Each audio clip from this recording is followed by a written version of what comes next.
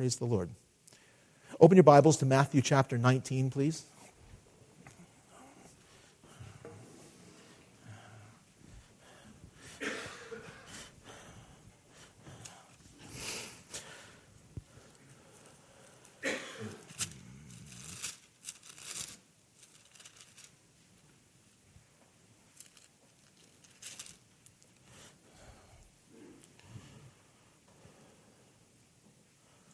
For all of that, the best I can say about myself is the Lord allows us to rejoice that our names are written down in heaven. It has nothing to do with me, or believe me, I know there's nothing special about me. God just opened the door because He wanted it done. And that's it. And now the rest is in His hands. Right? It's like that parable in Mark chapter 4, where the guy goes out and sows seed and then goes home and goes to sleep. That's what we do. We go and we sow the seeds, and then God goes to work. The enemy goes to work too, right? And goes back out to the field, and there's crops growing, there's weeds growing, but that's it. We just sow the seeds, maybe come along and water a little bit. God does the rest. We pray, and we stay faithful, and we stay at it, right? Until Jesus comes one day, or until He calls us home. That's it. That's what we're called to. Let us pray. Dear Father in heaven, now that we've come to this time in our meeting here where we can read and share from the Bible, my prayer, Lord God, is that everyone who is here today in the sound of my voice is a person who has faith in You, Lord Jesus Christ, and is someone who reads from this book every day. How can we know You without knowing what You've revealed in this, your special revelation, Lord God? I pray that as we read and study today, You would open our eyes to wonderful things from Your Word. That we would be encouraged to serve, and that our faith would be edified. If there would be anyone, Lord, who is here today or is listening to this, who needs to be saved, I pray, Lord God, that they would put their faith in our Lord Jesus Christ, the only way to salvation, and that would come through clearly in my words. Thank You, Lord. In Jesus' name I pray. Amen. Verse 27 of Matthew chapter 19, and I'm going to read, as Chris said before, right into chapter 20, because the parable that occupies the first 16 verses of chapter 20 actually explains the last verse of chapter 19. So we'll just take it all in one chunk here today, and in our limited Lord's Supper Day time, we'll see how much we get through. If we don't get through it all, we have to wait 2 weeks to come back to it. Let's see where it goes.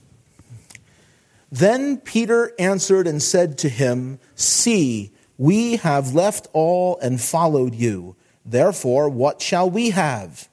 So Jesus said to them, "Assuredly I say to you that in the regeneration, when the Son of Man sits on the throne of His glory, you who have followed Me will also sit on 12 thrones, judging the 12 tribes of Israel. And everyone who has left houses or brothers or sisters or father or mother or wife or children or lands, for My name's sake, shall receive 100-fold and inherit eternal life. But many who are first will be last, and the last first. For the kingdom of heaven is like a landowner who went out early in the morning to hire laborers for his vineyard. Now when he had agreed with the laborers for a denarius a day, he sent them into his vineyard. And he went out about the 3rd hour and saw others standing idle in the marketplace and said to them, 'You go also into the vineyard, and whatever is right I will give you.' So they went. And he went out about the 6th and the 9th hour and did likewise. And at about the 11th hour he went out and found others standing idle and said to them, 'Why have you been standing here idle all day?' They said to him, 'Because no one hired us.' So he said to them, 'You also go into the vineyard, and whatever is right you will receive.' So when evening had come, the owner of the vineyard said to his steward, Call the laborers and give them their wages, beginning with the last to the first. And when those came who were hired about the 11th hour, they each received a denarius. But when the first came, they supposed that they would receive more. And they likewise received each a denarius. And when they had received it, they complained against the landowner, saying, "These last men have worked only 1 hour, and you made them equal to us who have borne the burden and the heat of the day." But he answered one of them and said, "Friend, I am doing you no wrong. Did you not agree with me for a denarius? Take what is yours and go your way. I wish to give this last man the same as you. Is it not lawful for me to do what I wish with my own things? Or is your eye evil because I'm good? So the last will be first, and the first last. For many are called, but few are chosen." So the setting for all of this is the aftermath of this discussion that Jesus had with the young rich ruler. And if you remember, what happened there was after Jesus had confronted him in his self-righteousness, then there was sort of a subtle change in the theme of the conversation, really all on the same subject, but Jesus unmasked that the thing that made the young rich ruler blind and oblivious to his own sinfulness was the fact that he possessed great riches and great wealth. And then to just reiterate the meaning behind all that, and I thought about it some more. When Jesus listed out those commandments, don't murder, don't commit adultery, don't steal, don't bear false witness, honor your parents, love your neighbor as yourself.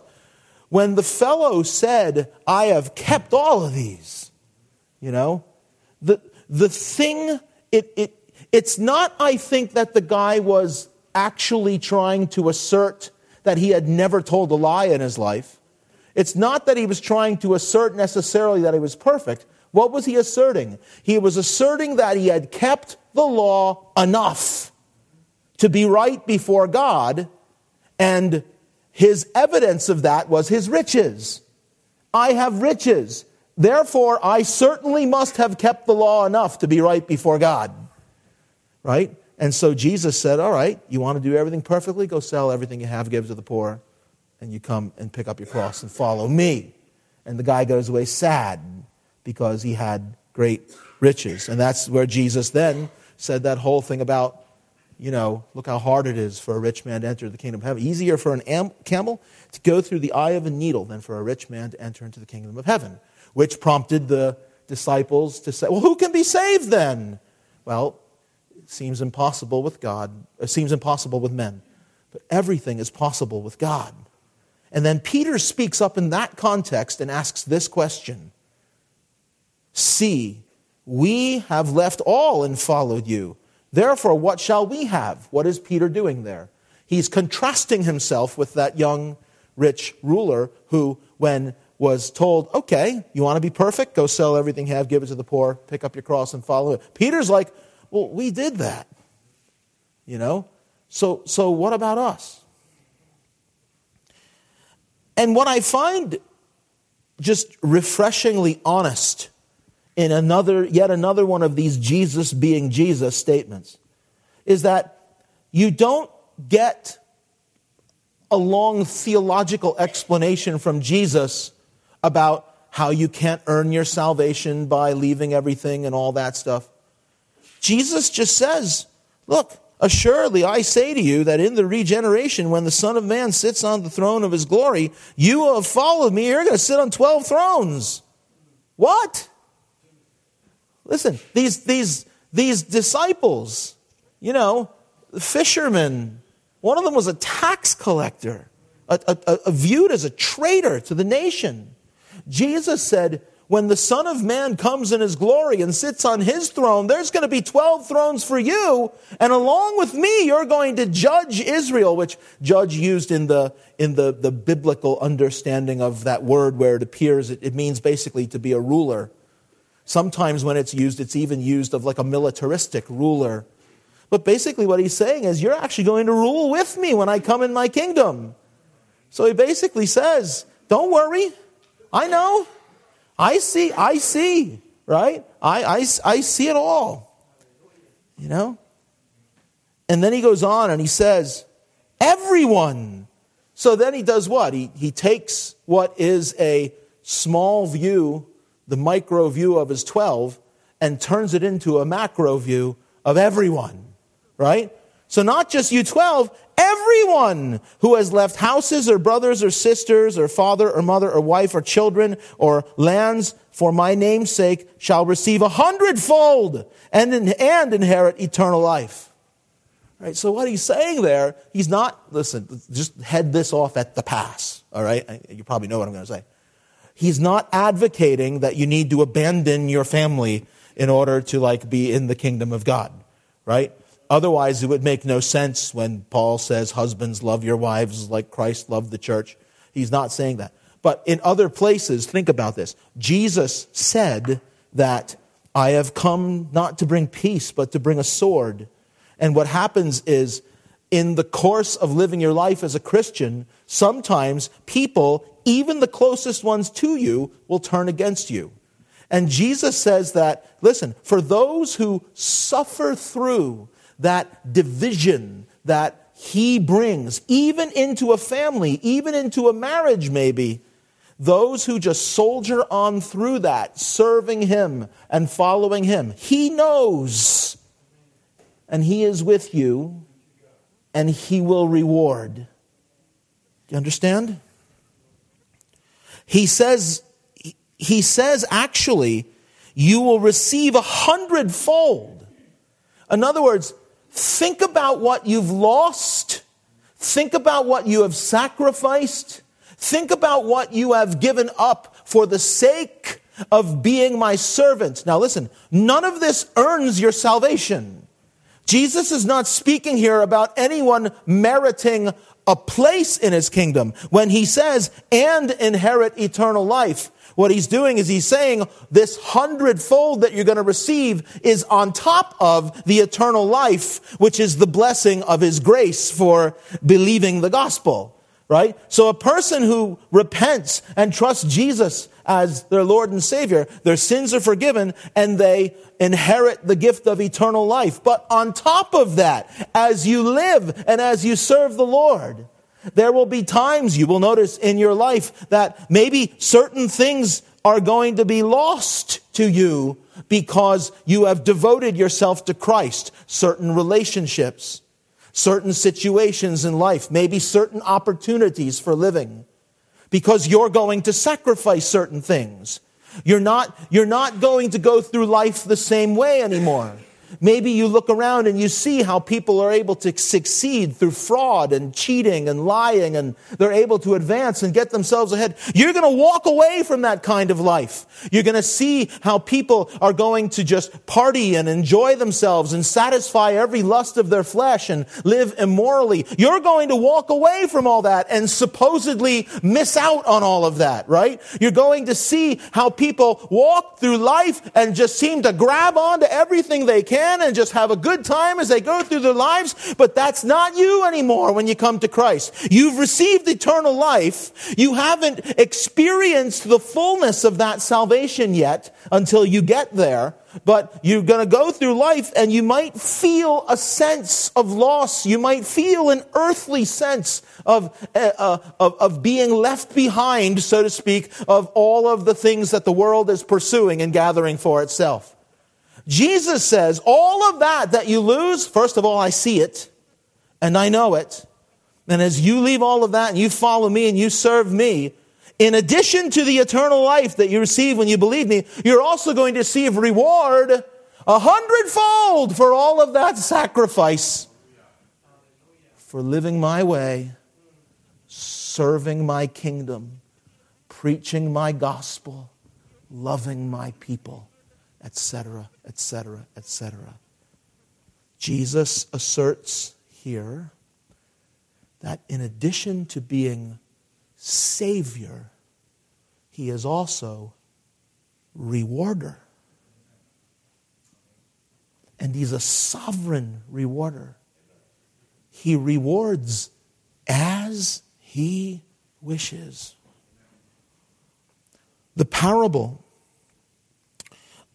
I don't think I need to go point by point through the whole parable, because even though it's 16 verses long, it's very straightforward. Jesus uses this idea in this parable to explain what he said in verse 30. Many who are first will be last, and the last first. And that's actually a very simple statement that says, if the first are going to be last, but the last are going to be first, how does that work? There's only one way that works, and that's for everybody to arrive at the same time. If the first are going to be last and the last are going to be first, then everyone has to get there at the same time. Otherwise, the last aren't first and the first aren't last. Y'all got listen, that sounds very confusing, but the parable makes it really clear, right? The parable, Jesus says, is the Lord, is the kingdom of heaven. You know, all of his parables seem to point at the kingdom of heaven. Here's what the kingdom of heaven is like. That is to say, here's who occupies the kingdom of heaven. Who? Laborers. Not that they work to enter the kingdom of heaven, because they were sought out and chosen and hired by the vine owner, weren't they? Right? They didn't come banging on the vine owner's door and saying, I choose to work in your vineyard today. No, the vine dresser, the vine owner went out, the landowner went out and found them. He goes out early in the morning to hire laborers for his vineyard. And you see how it is. The first one he hires, they agree for a denarius to work for the day. Great. Then he goes out again a couple hours later, sees some guys standing around. I choose you too. You want to go work? And I'll pay you what's right. Then a couple hours later, I'll pay you what's right if you go and work. Then a couple hours later, even all the way up to the end of the day with 1 hour left to go, he goes out and he finds people. And he says, go work. Go work, and I'll reward you what's fair. You see what he's illustrating? He's not illustrating that you work to get saved. He is illustrating that you work for a reward. And he is the sovereign rewarder. To work to merit salvation is impossible. It's an insult to God. But once having been saved by his grace, to work and labor for a reward is actually something that he encourages.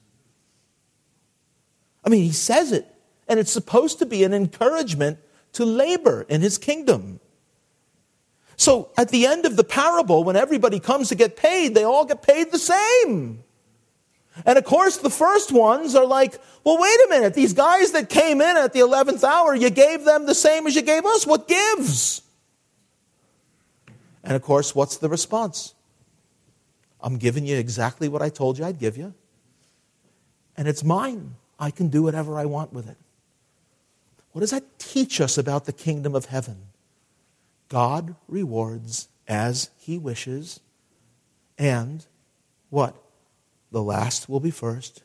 The first will be last. The first will be last and the last first, to put it in the proper order. But in a way, it doesn't really matter. What it shows is everybody arrived at the same time. Everybody received what was just and fair. Everybody received exactly what the Lord desired to give. We're saved by his grace. Now we labor in his kingdom, and we're all going to arrive at the same time, and every one of us will receive what is just and fair. I want to make a few points for you today.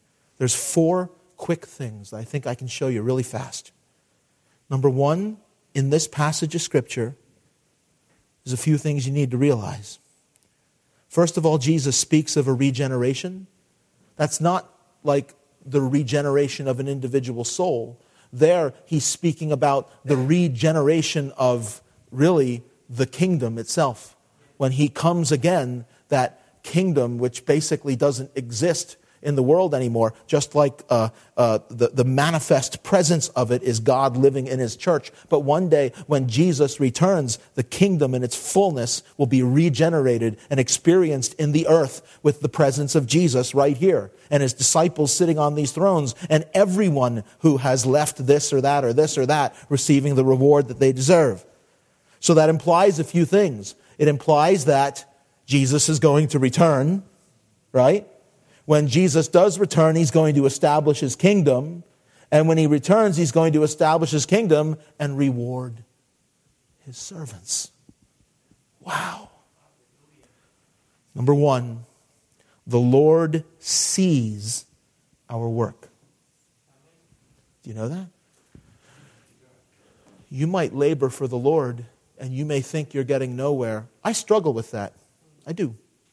Some of you I'm close enough with that I bear myself maybe a little too much, but I stay up in front of all of you and tell you there are times in my work where I wonder if what I do matters at all.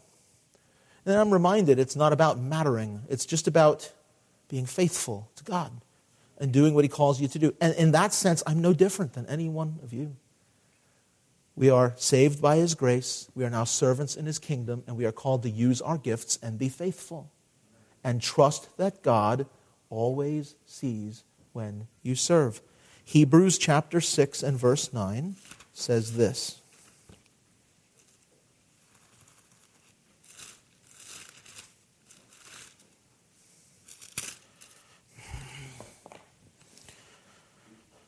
Beloved, we're confident of better things concerning you. Yes, things that accompany salvation, though we speak in this manner.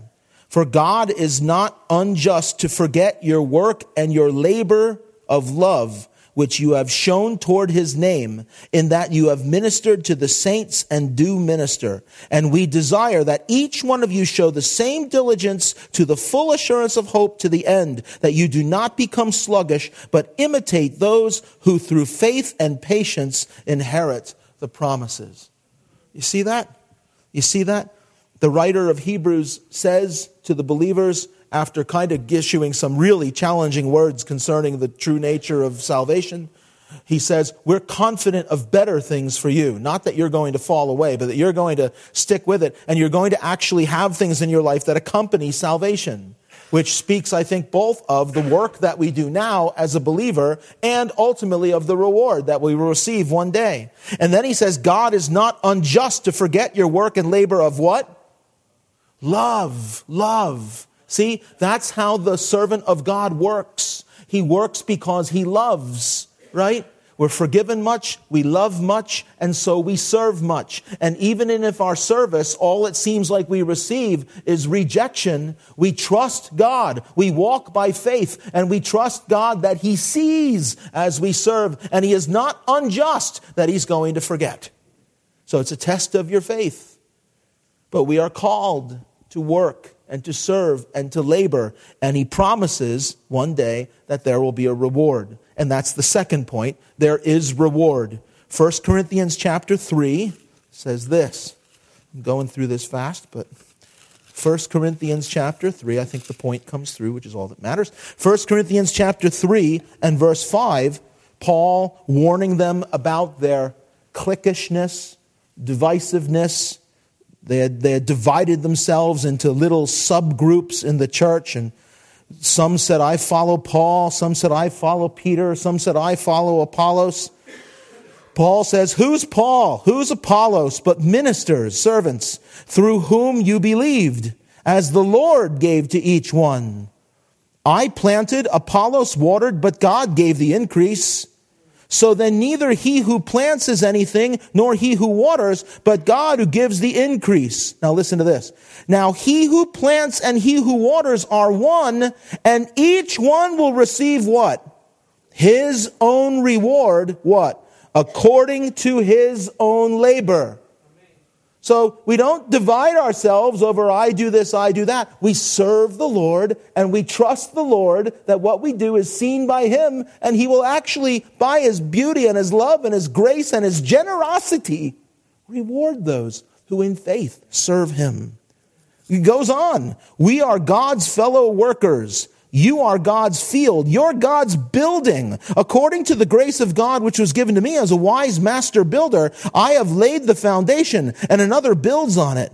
But let each one take heed how he builds on it. For no other foundation can anyone lay than that which is laid, which is Jesus Christ, which kind of blows the whole idea of dividing themselves out of the water if Christ is the same foundation for everybody, right? Now, watch this. Ready? If anyone builds on this foundation, and this is talking about the work that we do. Listen, if anyone builds on this foundation with gold, silver, precious stones, wood, hay, straw, each one's work will become clear. For the day, which is what Jesus called when answering Peter's question, the regeneration, the day when the Lord returns will declare it because it's revealed by fire. What does fire do to wood, hay, and straw? Destroys it. It burns it up. What does fire do to those precious metals and stones? Purifies them and refines them, right? So each one of our work, each one of us, the work that we do in service to the Lord will be tested. Wood, hay, and stubble will burn up. Silver, gold, and precious stones will be refined. And what does it go on to say? If anyone's work which he has built on it endures, what? He will receive a reward. Right? So Paul's doing what? He's telling them, don't divide yourselves over false sects of human loyalty, which have no place in the body of Christ. Devote yourself to serving Christ. Work. Because one day, he's not talking about earning your salvation. He's speaking to people who are already saved by God's grace. Everyone who is a legitimate recipient of this letter is a Christian already and already has the gift of eternal life. In addition to the inheritance of eternal life with which God promises, there is reward for work. Just work. Just labor. Just serve Him. Just share the gospel. Just use your gifts. Just love one another. Just minister to people's needs. Just pray for people. Just do whatever the Lord calls you to do. Do as much good in the kingdom of God as the Lord gifts you and leads you by His Spirit and by His grace, shows you that you're able to do. And just trust Him. He sees it. He won't forget it. And it'll be tested in the end. And if it doesn't burn up, you'll be rewarded. Do you catch this? God not only promises eternal life, but somehow, in that immeasurably deep, good, loving heart of His, He says, on top of all that, I'm going to reward the service that you do in my name while you're living out your life and walking by my Spirit, walking by faith. Shouldn't this fire every Christian up? Shouldn't this motivate every Christian to realize, and that's the whole idea, to be motivated to realize that the Lord wants us to serve Him. So you see, like when Peter asks the question, what about us? Jesus is like, don't worry. Anyone who has left lands, has been cut off from their family, whatever, for my sake, listen, you guys are going to sit on 12 thrones and anyone else, you're going to be rewarded. Whew. What a loving Father. What a loving, beautiful Father God is that we serve. Our Abba, our Dad, who owns, by the way, everything. You give it all up now to serve Him. You devote it all to serving Him. And what does He say? 100-fold. Forget about it. 100-fold. You think you lost a lot? Wait till you see what the reward is. That's what Jesus is saying. It sounds we're not supposed, as Christians, we're not supposed to think like that. That's what He said. Everything you gave up, listen, don't worry about it. You're going to receive 100-fold as well as eternal life. Be motivated by it. Oh, third thing, just so you're aware, as we're talking about the Lord seeing our work, and we're talking about the fact that there is reward, thirdly, there is judgment. Right? Regardless of how you feel about this, regardless of maybe how much you're with me on this. One thing you got to agree on is that we're all going to stand one day and be judged. And there's a couple of very familiar verses about this. 2 Corinthians chapter 5 and verse 9 says, we make it our aim. Look, we make it our aim, whether present or absent, to be well-pleasing to him. Why? For we must all appear before the judgment seat of Christ. We must all of us, that each one may receive the things done in the body, according to what he has done, whether good or bad. Simple, right? We're going to be judged. It's not a judgment of whether you're saved or not. Again, like 1 Corinthians, 2 Corinthians is written to people who have already been saved through faith in the Lord Jesus Christ. But he says to these people who have been saved, what you do in the body, that is, in this physical body that you live in now, that is to say, in this life, the things that you do in this life you will be accountable for. Not accountable in a way as to whether or not you're judged worthy of entering the kingdom of heaven or not. Based on Christ's worthiness, in whom you have faith, you enter the kingdom of heaven. Right? But then he says here, we will receive the things done in the body. He's talking about being rewarded for what we've done, whether good or bad. So there's reward for good, loss suffered for bad. Good, bad. Devote yourself. That's why he says we make it our aim, whether present or absent. No matter where we are, we make it our aim to be well-pleasing to him in everything. Because we're accountable. Romans 14 says the same thing, basically.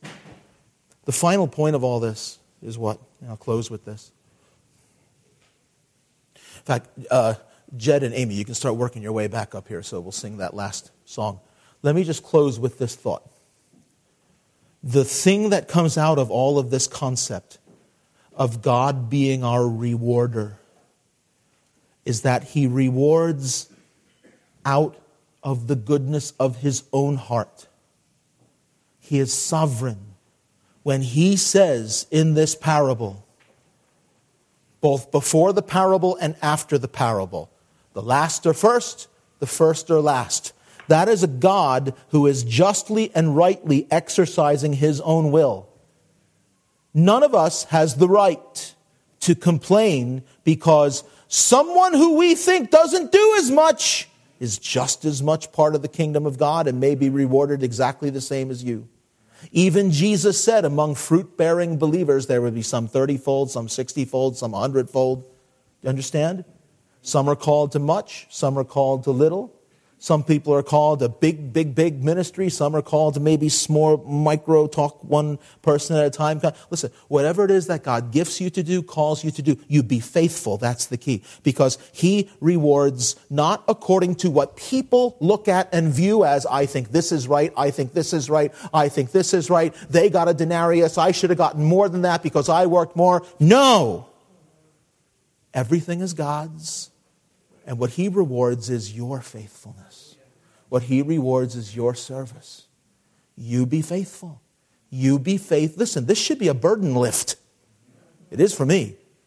You be faithful in what he's called you to do. And you serve. And you trust that not only will you inherit eternal life, but all that you sacrifice in his service, he will reward you way beyond you can even imagine.